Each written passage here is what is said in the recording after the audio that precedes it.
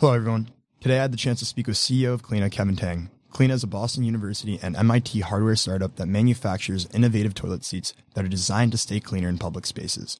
Kevin and his three co-founders have won a number of competitions in the Boston area, including BU's 2020 New Venture Competition, and raised over $400,000 from investors. Today, I had the pleasure of speaking with Kevin about how to find co-founders for your startup. How do you identify the right skill set for your team? How do you find and reach out to these individuals? How do you integrate and inspire them to join your team? This is our very first episode, and it was recorded at Pod 617 Studios, also known as the Boston Podcast Network. If you want to reach out or create your own podcast, reach out to Dave or go to their website at pod617.com.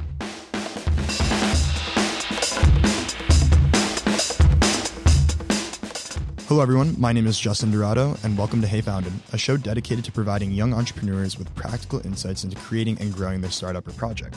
We feature Boston's premier entrepreneurs and founders to share the nitty-gritty details of how they began and grew their venture. This podcast is intended for any individual interested in learning more about startups, entrepreneurship, or growing their venture. Whether you have never thought about business before or have already built a team and raised funding for your venture, there's something here for everyone. Thank you for tuning in.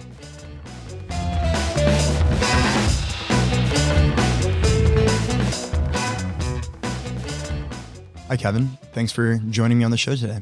Absolute pleasure. Happy to be here. As you know, I had the opportunity to work on your venture during a majority of my sophomore year. I learned a ton, and a big reason for why I'm so much into startups today.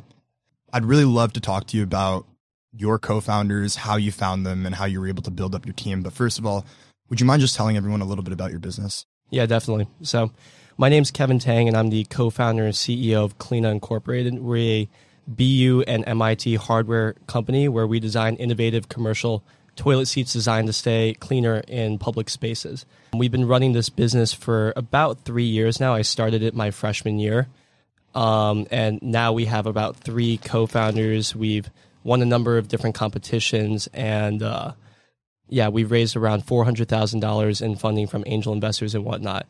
And we're really excited to be rolling out our first product this fall, and we'll be testing with a lot of really important Boston institutions like Fenway Park, Boston Logan Airport, and the New England Patriots. So really excited for that. That's great. You know, every time I tell someone about what you're doing, the product that you're making, the first thing that people always say is like, why didn't I think of that? So that's pretty great. Yeah, absolutely. Would you mind telling me a little bit about your co-founders and how you were able to build out this team? Yeah, definitely. So just to start, Cleana is first and foremost a hardware venture. So, whereas a lot of other ventures, you're really looking for coders or designers or whatnot, we were looking for mechanical engineers, right? Mm-hmm. And if we kind of go down the list of our co-founders, it kind of reflects that. So right now we have 3 partners total. We have myself, we have another business-focused co-founder named Andy Chang, and then we have 2 technical mechanical engineers. One is named Richard Lee. He's from a master's student at MIT, and then Max Punanov, who's a mechanical engineer at Boston University. And I know you have another business development co-founder, correct? Yeah. So yeah, that's Andy. So he's also a graduate at Boston University. He graduated a year before me. Would you mind just explaining a little bit, like what stage was the business in when you decided to bring these co-founders in? Yeah, definitely. So from the very beginning of our company, we've had a number of co-founders. And I actually think in general, if you're trying to start a venture, it's really important that you have someone to work with you on it, or multiple people. I think, Y Combinator, which is one of the most acclaimed startup accelerators in the world, they released a data statistic which basically just said the number of single founders out there is really small. 80 to 90% of all ventures that actually go on to raise a seed round or a Series A have 2 to 5 different founders, right? So looking at that, we kind of have always had founders from the very beginning. So I guess now that you have 2 engineers and then you have 2 business development co-founders, including yourself, I'm just kind of curious, what made you decide that you needed another person who wasn't technical on the team? Yeah, that's a really good question, actually. So I would just say at the current moment, there's actually so much work that I can't personally handle all of it. It does pay to have a little bit of redundancy and whatnot, right? You don't want too much of that, but it's not bad to have one other person that kind of serves in your in your function. Yeah. But I would say one of the real benefits that, there are in like, let's just say having two non-technical business co-founders is that we have a lot of different perspectives on issues that we run in, the same issues we run into on a daily basis. So, what should our marketing materials look like? How should we approach this person and whatnot?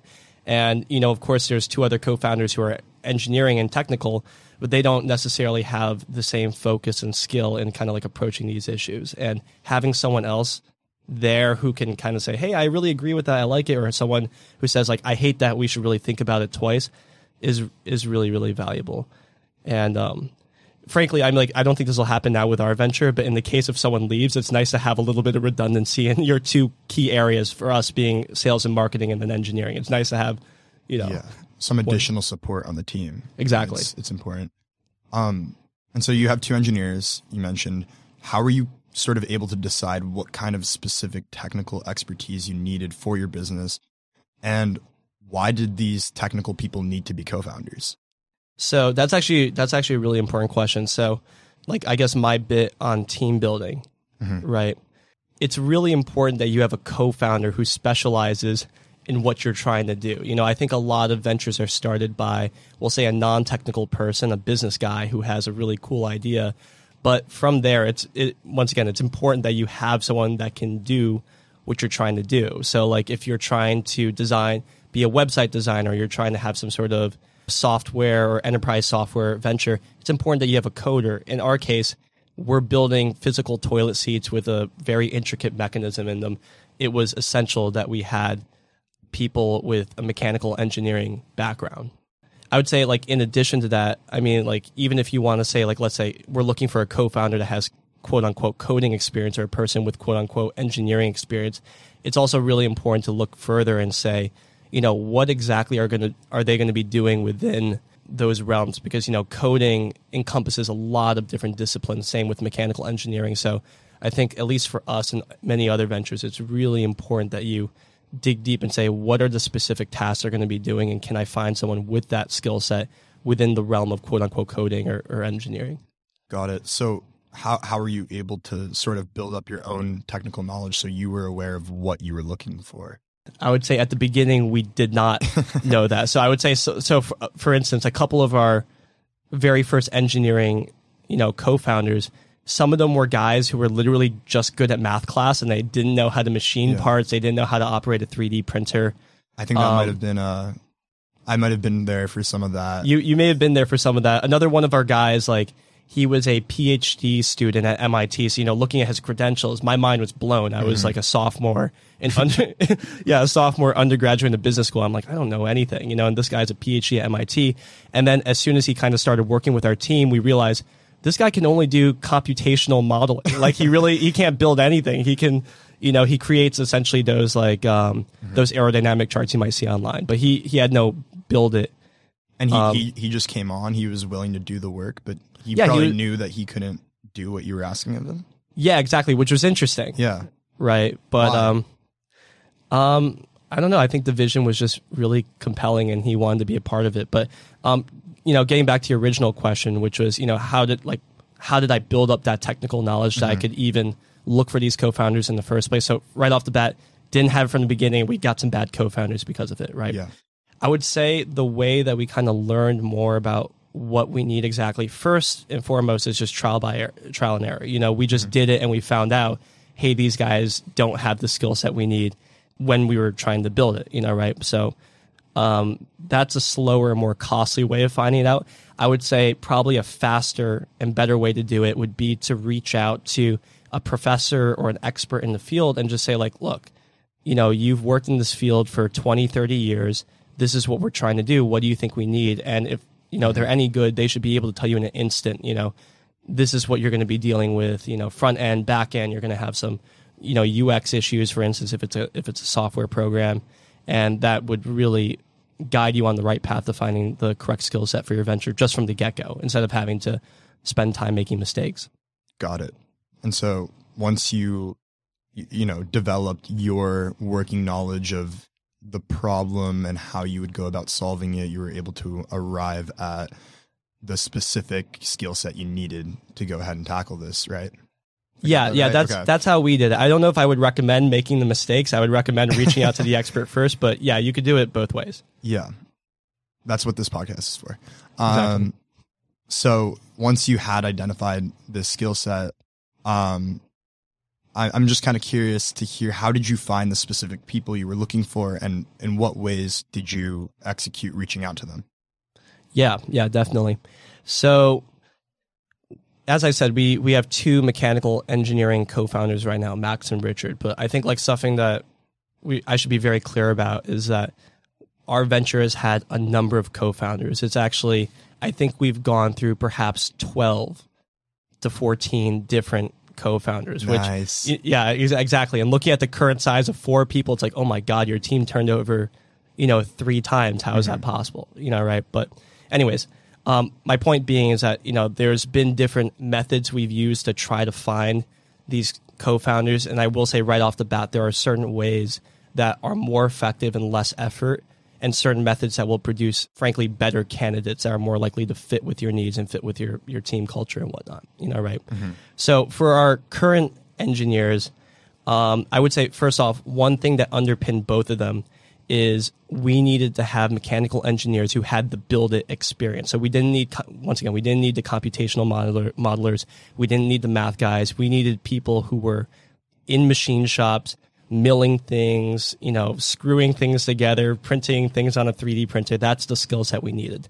And one thing that I think we were really lucky about is that both Max and Richard were actually lab technicians in their relative university. So if you were an engineering student, for instance, and you wanted to build a project, or if you had a class assignment where you had to build something and you went to the lab and you didn't know how to, fasten these two things together, these were the guys you would kind of tap on the shoulder and be like, how do I do this? Right. So right from the get-go, they had that engineering know-how. Mm-hmm. Right.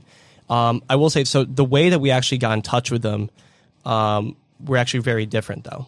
So I would say for Max, we actually got in touch with him from a past engineer that worked with us, and he knew Max as a really good person, resource that he would go to when he had challenges engineering stuff in the lab. Because, we all went to Boston University, so we were kind of working in the same labs. He said, this is a guy who... So Max is the co-founder from BU, engineering co-founder from BU. That's correct. Okay. And he was a lab advisor in a place called Tinker, mm-hmm. which is at the bottom of the engineering college. So that's how we got in touch with him. So reference of a friend who just knew a very technical person who was associated with the lab, right? Mm-hmm.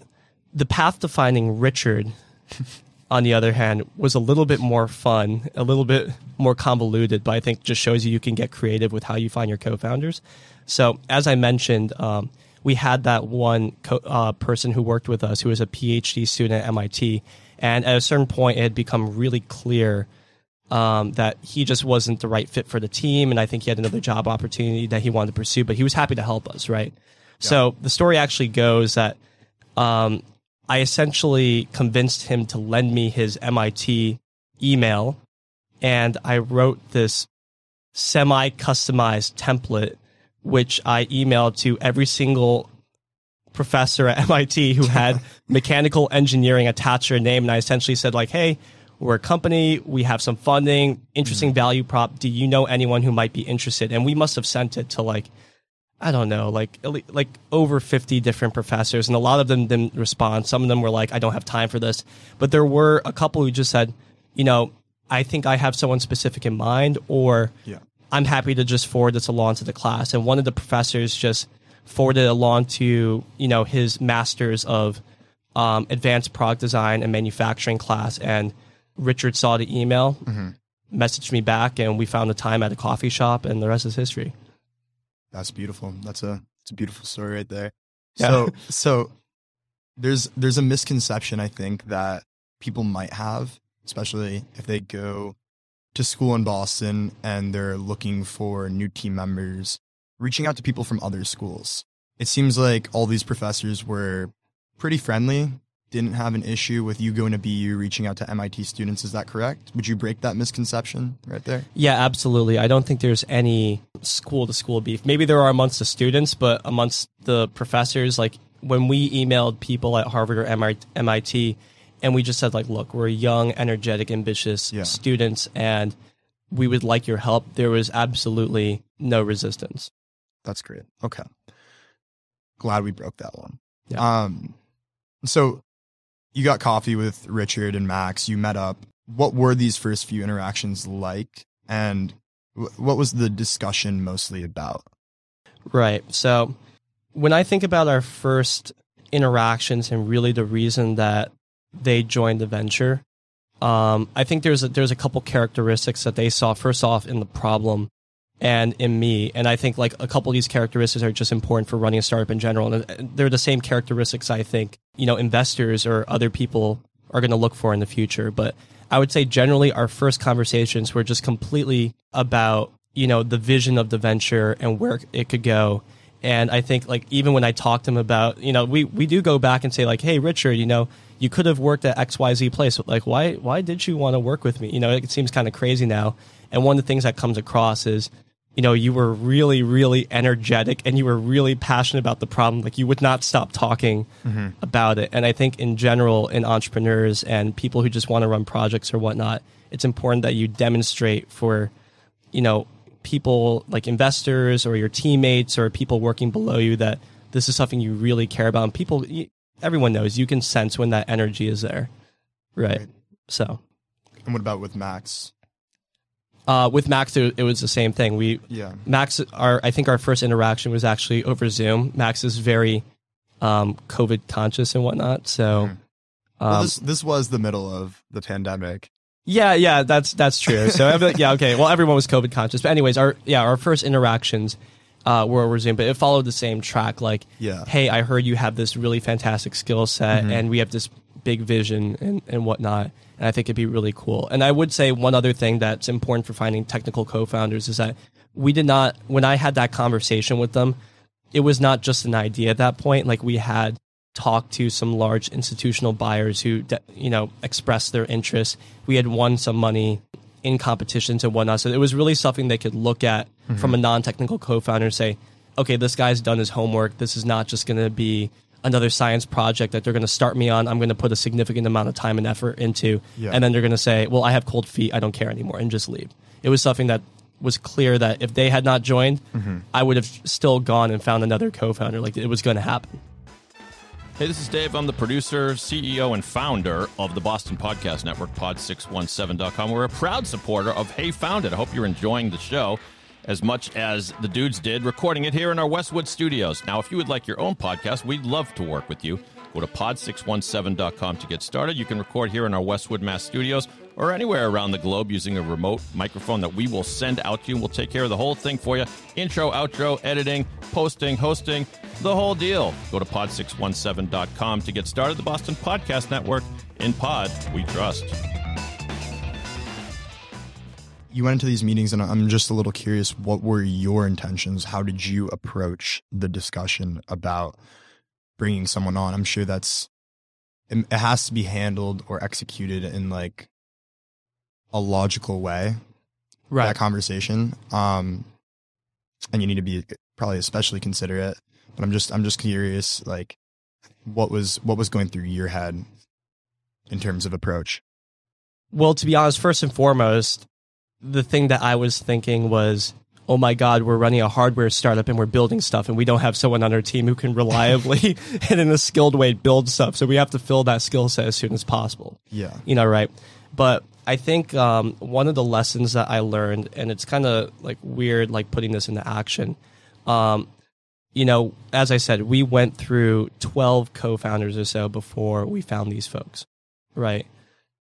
People can come and go, and it's a really big hiccup when they do. There's a lot of friction. Yeah. It doesn't feel good when people are involved. Slow down. Exactly. And you don't want that. So, one of the things that I was very, very clear about from the beginning was that this is not going to be a one-year project. This is going to be a multi-year project.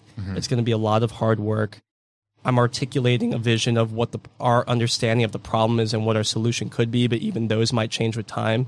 Yeah. But the important thing is that, we have a problem right now that people care about, and there doesn't appear to be anyone else doing it, and we have that opportunity. So those were some things I made pretty explicit from the beginning. Well, I'm inspired now. So. Thank you.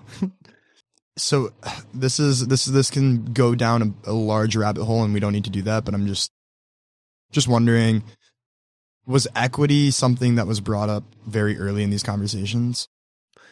Not at all. Not at all. So how does that work? Why would someone be willing to take risk if that's not even something that's coming up in the conversation yet?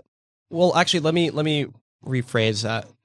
Specific amounts, or what, even discussing like what the ranges, did not come up at all. It was pretty clear that when you go to them and you said like, look, there was a lot of work to be done in this area of the business, and I don't know how to do it, and we need to bring on, and if you use the word co-founder who can really handle it, I think it's pretty clear that equity is going to be involved. But I would caution anyone that when you start working on a venture with anyone else, equity is really supposed to reflect your value and your contribution to it. There's virtually no way to assess that accurately at the beginning of a venture. And if you have a guy who thinks he can do that, it's not true. The idea is going to change. How much value your solution is going to change as you interview more customers and you really start to put product out into the market. Yeah. There's no way to do that, right? You and I have talked about this off the show a number of times. But just the power of titles, using word co-founder. Obviously, we're not talking about that right now. These are fully integrated on your team and they have equity. But I also think second misconception might be that if you call someone a co-founder, you've just given up half your business. That's not true. That's not true. You haven't given up. Yeah, the cap table is completely separate from that. I'm like, you can name someone Lord of Coin and they could do nothing. You can name them king. You can name them king and they could have 1% of the business. I will say one thing though is that the optics of using that title are quite important. I think many people, including myself, would be very cautious if you had a founder approach you and say, "Hey, I want you to join my business, but just so you know, I'm Lord CEO, and you're going to be a VP, and this is your role, and you're not going to speak out of line." Like, that's just not something that a lot of people are going to be interested in. I think from the get-go, just making it very clear that I want a partner in this business, I want a co-founder, once again, using that word, I think is going to signal to a lot of people that I want to build a team, and I want to have really like a group of people that I can rely on going forward. And I think a lot of people, especially at our age, if they're getting involved with startups, they are very interested in having a piece of that larger vision. And if right from the get-go, once again, you're kind of like pigeonholing them on this like superficial thing, which is titles, I think a lot of good candidates are going to slip out of your grasp. It doesn't just hurt the dynamic. It hurts the business because people would be stuck, right? And people aren't going to be as motivated. Okay. So once they finally decided to come on, join Cleana, formerly Clean Seat. I don't know. Am I allowed to say that? Yeah, you can say that. It was formerly Clean Seat. Okay. It's now Cleana. Don't sue. How are you able to integrate them?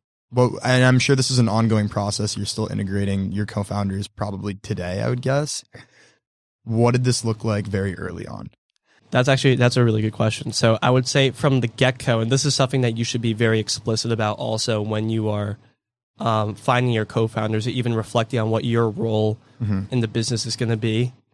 You probably don't know everything that you're going to need to work on from the beginning, right? And you can give them a broad range of what you think the task will be, but you should be very explicit that you do not know, and that the role may change with time. And even as the business grows, your role may change fundamentally in nature. Like, at the beginning of a hardware startup, you might be in the lab building, machining things all the time. Whereas as the company grows, your role might involve more managing other engineers all the way up to, like, if you're a very large company and you're a CTO, you might not be in the lab at all. You're really just managing all these different big projects, which are headed by their own head engineers, right? So the role can really change with time. And I think the important thing when you're looking for these co-founders is that you want to make sure you find someone who can grow into the role and learn. That's a really big thing. I'm like, just entrepreneurship in general, it's a lot of trial and error, and it's a lot of learning quickly without the cost of that lesson being too high.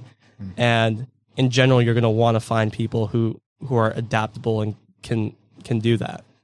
Got it. So I think one major point to bring home that I took away from this conversation is that as the owner of the venture, I think sometimes you might think that you have to give out a lot or you will just take whoever will come to you because frankly, when the business is very early and not developed, it's almost hard to show what you have to offer, right? But you made it very clear, I think, throughout this conversation that as the original founder, it's really important for you to be decisive in your decision on who to bring on. Yeah, it's a really important decision. And I would say, I guess I have like 2 points on this. Number one is if you pick the wrong co-founder and he leaves or whatever, don't be too disheartened by that. That happens all the time. I'm like, as I said, we've turned over 3 times in the life of this venture, which is kind of remarkable. And we're in the healthiest state that we've ever been in. I think like if that ever happens, you need to really re-examine the problem you're working on and the solution. Really say like, look, this co-founder wasn't right, but is the mission, is the thing that we're working on still important? And if it is, you'll find someone else who believes in that too, right? The second thing with co-founders is I think it definitely, you should never be pressured into taking a co-founder just because like he feels he's really important or he or she feels they're really important. They can say like, you got to take me now. Like, here's a deal on the table, take it or leave it. Don't do that. This is an instance where, you should really kind of measure twice, cut once, because you're going to be around with these people for a very, very long time. And I do know some other startup teams who, they kind of bring co-founders on and they have this impression that it's going to just be a very professional relationship. Like, I do this, you do that, and we'll win. It's not going to be like that. You're going to get very, very close with your co-founders. And if you don't like them as people, that's going to be really, really challenging. Yeah. Really, really challenging down the line. So I would say, be very, very careful. And to be frank, most startups definitely spend way too much time, at least early on, building solutions as opposed to, actually going out and talking to their customers, doing customer discovery and really understanding the nature of the problem. That if you have just come up with an idea, to be honest, you probably have a good couple months ahead of you that you really should be interviewing people and not building things. So you can also kind of like concurrently be using that time to go and do a very meticulous and thoughtful search for that technical co-founder or whatnot. Great. Well, I know Max, Richard, and Andy have all been a part of Cleana for a surprisingly long time now. There hasn't been that much turnover, so it seems like you're doing a great job. Thanks so much, Kevin, for doing this, for coming on. This was fun. Kevin, do you want to tell people where they can find you, learn more about your business, just keep up with what you're doing? Yeah, absolutely. I'd be happy to answer any questions that I guess may have. So if people want to reach out to me, my Instagram handle is kevtang1. My email is krtang@bu.edu. And our company's website is cleana.co. And if people find me on LinkedIn or just reach out to me in whatever ways, I'll probably answer. Great. Thank you.